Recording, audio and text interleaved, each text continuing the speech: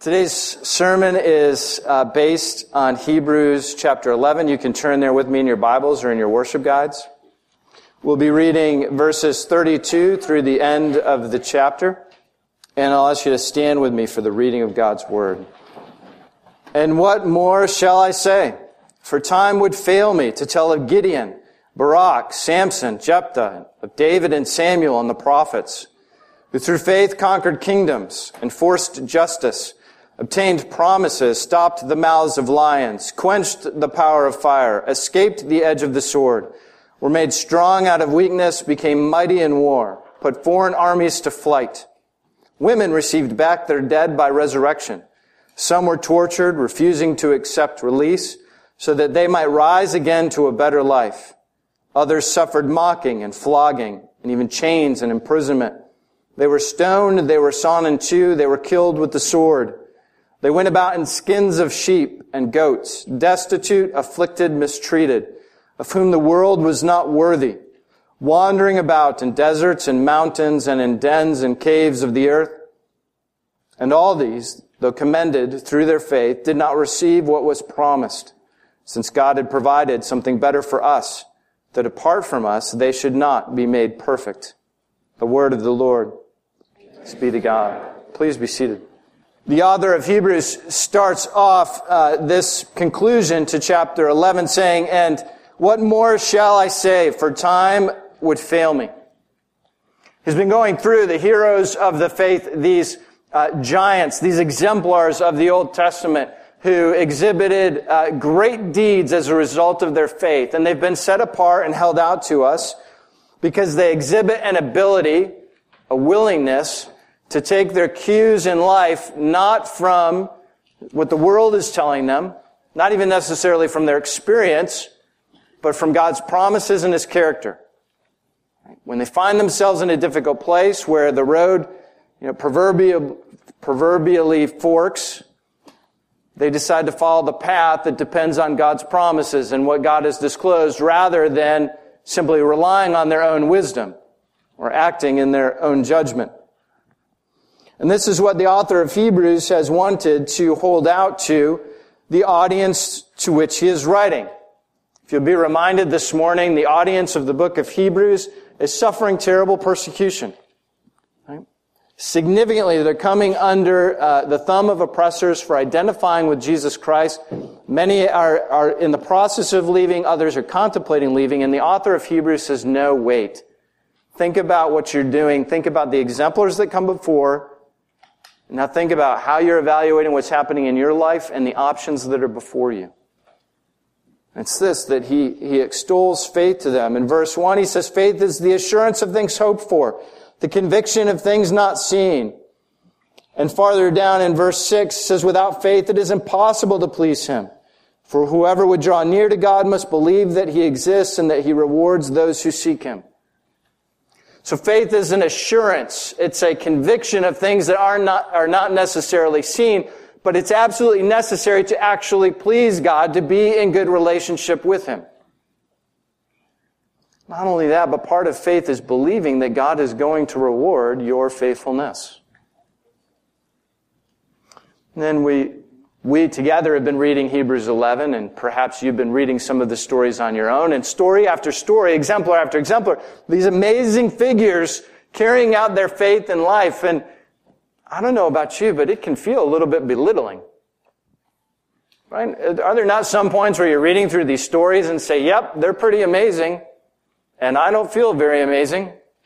My faith feels this big, and their faith is obviously that big. So what's really the point here, author of Hebrews? There's a time that the chapter, depending on how you read it, feels a little bit like you're growing up in a home and all you hear your parents saying is, if you could be more like your big brother or more like your big sister. Right? Look at what they did. Why can't you handle the same kind of affliction for your faith? That's not a very life-giving message. Is there something more life-giving that's intended here? What really is the agenda of the author of Hebrews? That's what we're after this morning, and I think the author tips his hand to a degree. He's got, in this passage we're considering this morning, 3 odd editorial comments. Whereas he's listing all these great achievements or great acts of enduring suffering for faith, he enters in and makes a comment, and the comments are actually rather odd. They don't actually fit at first reading what's happening in the passage. And it's those that we want to consider this morning and see how they indicate to us how we might find more life in Hebrews 11 rather than just a list of accomplishments that we can never live up to. The first note is a note about strength. What is strength? All 3 editorial comments I'm going to approach by way of a question. So number 1 is, what is strength? As the author begins here, he lists 6 more exemplars of faith, right? Big figures in the Old Testament: Gideon, Barak, Samson, Jephthah, David, and Samuel. All standouts for one reason or another. 4 of the 6 are said to have had the Spirit of God come upon them in a unique way as their stories unfold. And all the way until verse 35, so right in the middle of verse 35, you get an interesting shift. Until the first part of verse 35, everything that the author is speaking about is focusing on the strong. People who are powerful, people who have exhibited their faith through power. But in the middle of verse 35, the author shifts and then begins to talk about great suffering. People who have exhibited their faith not through being strong and powerful, but because they actually endured unspeakable conditions. So in this first part where we're focusing on the strong, the author is going along and you are getting this impression of strength and power, right? Gosh, Samson. Right? That's a guy. That's an example of what does it have to be faith? You're muscular, you're strong, you tear down walls and doors, right? Even putting aside for a minute all the foibles of Samson's life, right? Strength is this theme of this first part. But you get to verse 34 and the author writes that these figures, by which he means really the whole of the chapter, are made strong out of weakness. You say, wait, we haven't really been talking about weakness as we've been proceeding through the chapter. We've been talking about really strong acts, really bold and brave things that have been done. And the author says, realize, though, that these people have not been made strong out of strength. They've been made strong out of weakness. And that's a surprising comment. And it's not the way that we typically read chapter 11 of Hebrews. Right? You can actually get a toy set of chapters 11 of Hebrews in which all the figures of faith, save perhaps the women, are these ridiculously muscle-bound, professional wrestlers. Right? You can get Gideon and Samson and David, and it all looks like they spent most of their day at the gym. And this is a symbol of how we often understand what Hebrews 11 is talking about. Strength personified in these people. And it resonates with the stories that we tell ourselves. Right? Does it not? In sense of, what is strength? Well, strength is Rocky IV. Right? Your friend gets killed by a boxer. What do? Right? You go to Siberia and you cut off all distractions and you train as hard as you can and you become as strong as you can and then you defeat the oppressor. You have become strong out of your strength, not strong out of your weakness. And so we live, and so we teach our kids, you need to work hard, you need to become stronger. And those aren't necessarily improper messages, but do they wrestle with the notion that is identified here that strength comes out of weakness? What is the author of Hebrews after? I was reading the story of a Rwandan girl named Clementine. Clementine was 6 years old when the inferno erupted in Rwanda. And tribe rose against tribe, and hundreds of thousands of people were killed. And she found herself one day waking up and her parents saying, we're going to play a game today. We're going to play hide and seek. But we're going to play it different today. We're going to move from house to house and hide. And it will be really fun. And they began to hide from house to house. And eventually, one day they were hidden in the cellar and the parents said, today we're going to change the game a little bit. Those woods, that field there, you need to run for it. And you need to keep running and not look back. Clementine and her older sister Claire would spend the next several years moving from refugee camp to refugee camp. from the Congo to other countries to South Africa. They will have lived in 7 different African countries before they finally reached the United States. Claire, the older sister, always taking care of Clementine. Clementine arrives. They end up in Chicago, is where they're located, and begin to go to school, and Clementine's a standout student. She eventually gets waitlisted at Yale, flies to Yale, walks into the admissions department's office and says, "This is why you need to admit me." Yale says, "We agree. We'll admit you." But she needs to do a year at Hotchkiss, which is a very elite preparatory school, because her English isn't that good. Now, when you are chased out of your country in the midst of genocide, you have no idea whether your parents are living or dead, and you survive as 2 young females in concentration camps, what does that do to your psyche? Right? What kind of veneer do you have to adopt to engage with the world? The world which, we talk about the world being a dangerous place. And compared to what Clementine grew up in, for most of us, it's just talk. And so Clementine looked to her older sister Claire, who suffered all kinds of things in order to protect her, and said, "She is strong. She is what strength is. I will be like my older sister Claire." And that's how she approached life, is trying to be like Claire.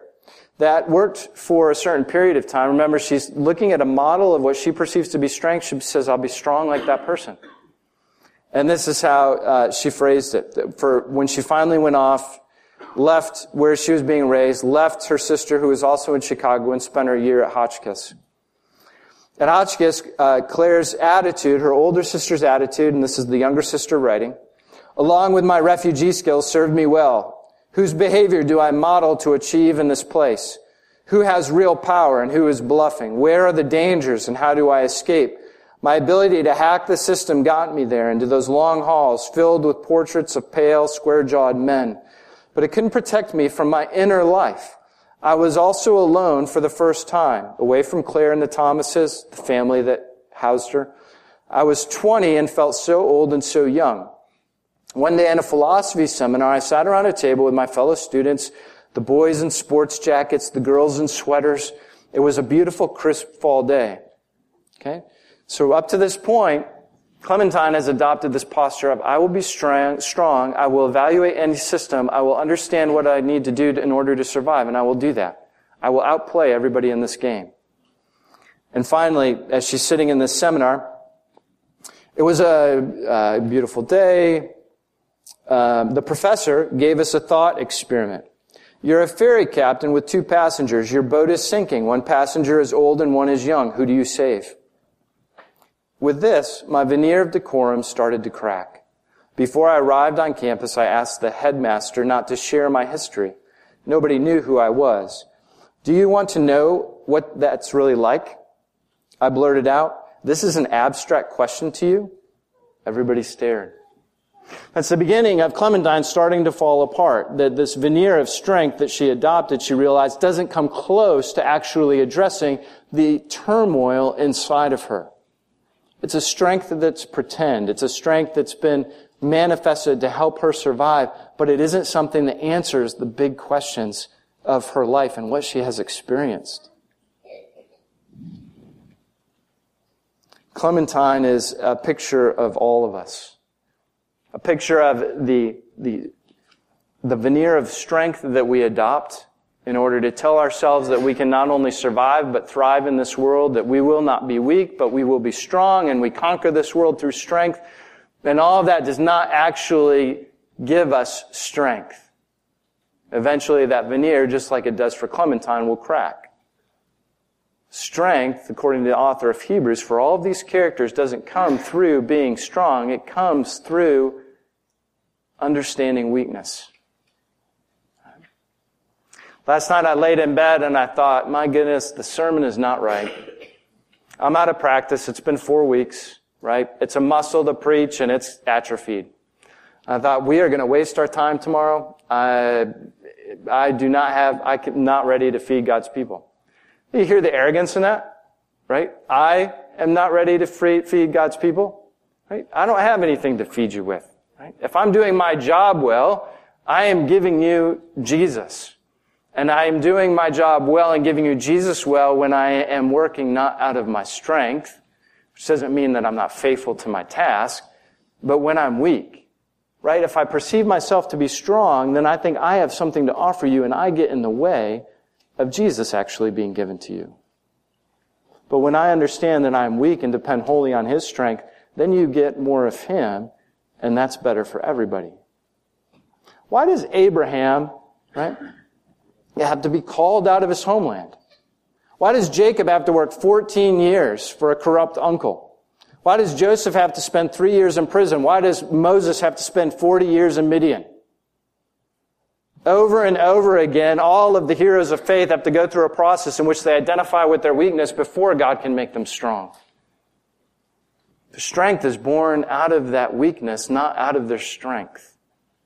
And to read Hebrews 11 any other way is going to put you in a bad spot, trying to produce or manufacture a strength that you're incapable of doing, when instead the author is calling the people to recognize, yes, you are weak in the midst of your suffering, but that's okay. God will make your weakness strength. It's a completely different way to evaluate what is happening. The second question that arises in the midst of these editorial comments comes in this later portion after the shift in verse 35. Remember, we said everything up to the beginning of verse 35 is about strength. Everything after the middle of verse 35 is about weakness. It's about suffering terrible things for the sake of identifying with God. Some are tortured, some are killed, some run around as refugees. Right? All kinds of examples of difficult circumstances as a result of faith. And then in the midst of this, the author again makes a comment in verse 34 that is surprising. I'm sorry, it's not 34. It's verse 38, and the author says, regarding these individuals who are suffering, of whom the world was not worthy. Really? See, from a worldly perspective, they're getting the snot kicked out of them. They're not worthy in any capacity. They are living terrible lives. No one would want to trade places with them. No one would ascribe worth to the condition that they endure. And yet the author enters in and says, they are those of whom the world was not worthy by virtue of the faith that they exhibit. What does that mean? What does it mean to aspire to be someone of whom the world was not worthy? Again, what we're talking about today as the author kind of winds up chapter 11 is that these individuals took their cues from God's character and God's promises rather than from their environment.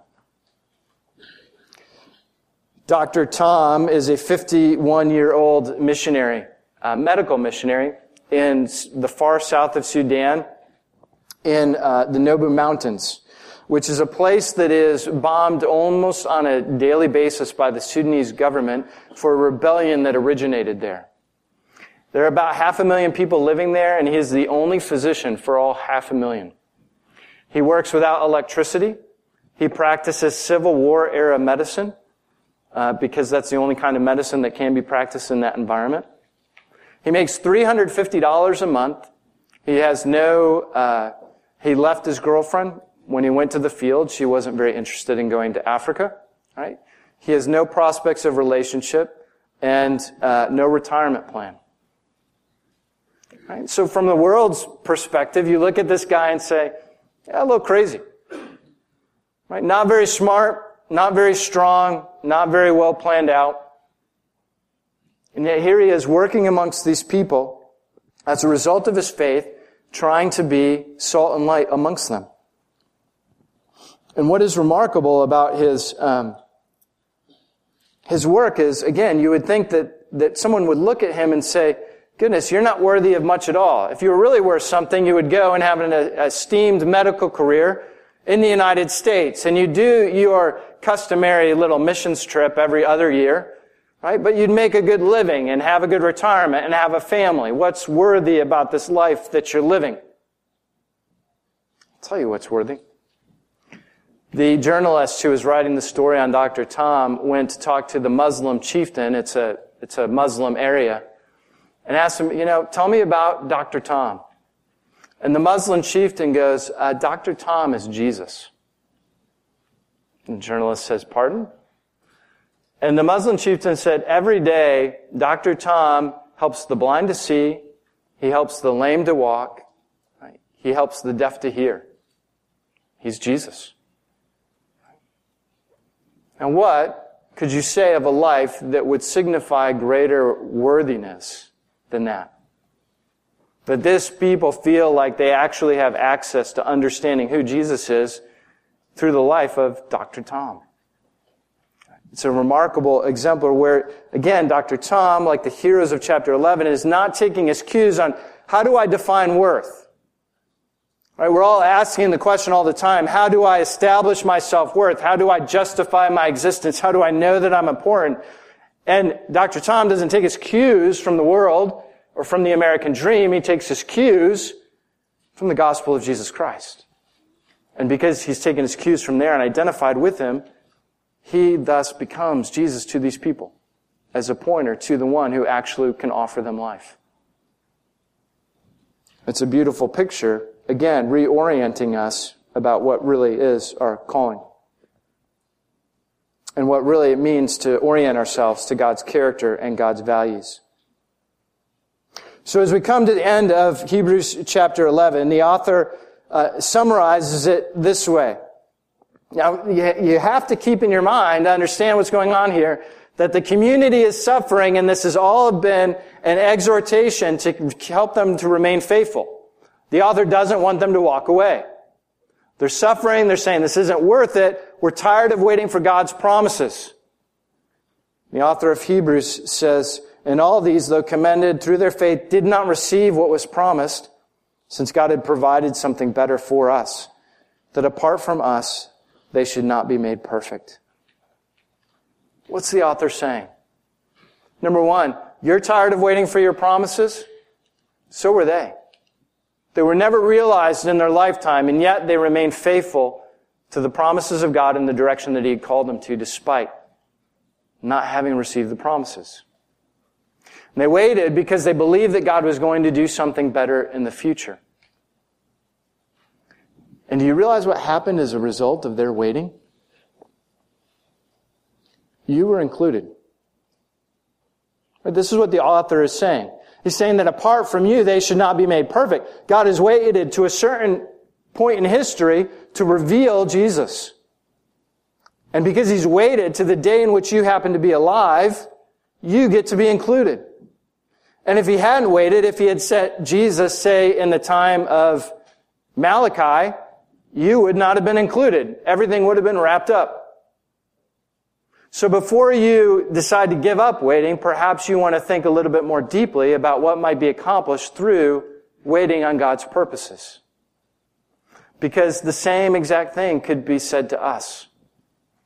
Do we realize all of the promises of God in this life? No.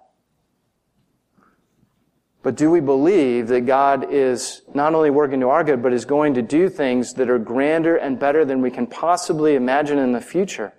If so, then we orient the decisions in our life to His character and His promises rather than to our own whims and desires. And who do you think of chapter 11 of Hebrews would stand before you today and say, yeah, I regret my decision. I'm really sorry that I waited on God. They would be bowled over to see what God had actually done in the arrival of the Messiah, which no one anticipated. No one got it right. No one said, Jesus, finally He's here. We've been waiting. You fulfill all the prophecies. Everyone had to rethink what had come before in light of the arrival of Jesus. What makes you think we won't have to rethink what will happen in the future in the light of what God actually does in history? What that will be, I don't pretend to know it all. But why would I think it would be less than what God has done in the incarnation? And if it's not going to be less than what God has done in the incarnation, then my goodness, what else would you put your hope in? What joy and what beauty and what exciting prospect. Because if you're not going to wait on God, you're going to wait on something else. It'll either be yourself or something in this world which you know, as soon as I say those words out loud, you know they will disappoint. Wait on God. The one who does not spare his Son, the one who calls you to faith and gives you Hebrews chapter 11, not as a way to beat you down, but to say, hey, remember, you grow up in a world that teaches you to think a certain way, but that's not the right way. Start by understanding what strength really is. Start by understanding what it means to be worthy. And then look forward, because God is making you perfect along with the audience of Hebrews in Christ. Let's pray.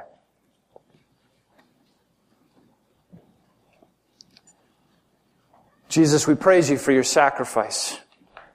We thank you that you are our chief exemplar of faith. But we thank you, too, that you have called and enabled these heroes of old to demonstrate in their lives what it means to exhibit faith. And so we ask you, come, Holy Spirit, and strengthen us and give us wisdom. Teach us that strength comes out of weakness and that we need not be afraid of weakness. Teach us that we do not want to be worthy in the eyes of the world, but we want to be worthy in your eyes. And as a result, if we are deemed as a result, we look forward to being unworthy of the world. And make us strong that we are not overly affected by when the world says we're unworthy. We're fragile, and sometimes that hurts. And we pray instead we would seek our worth from you. We thank you that that worth is communicated in the death of Jesus Christ in our behalf. And so as we come to the table, as weakness is manifest before us as strength,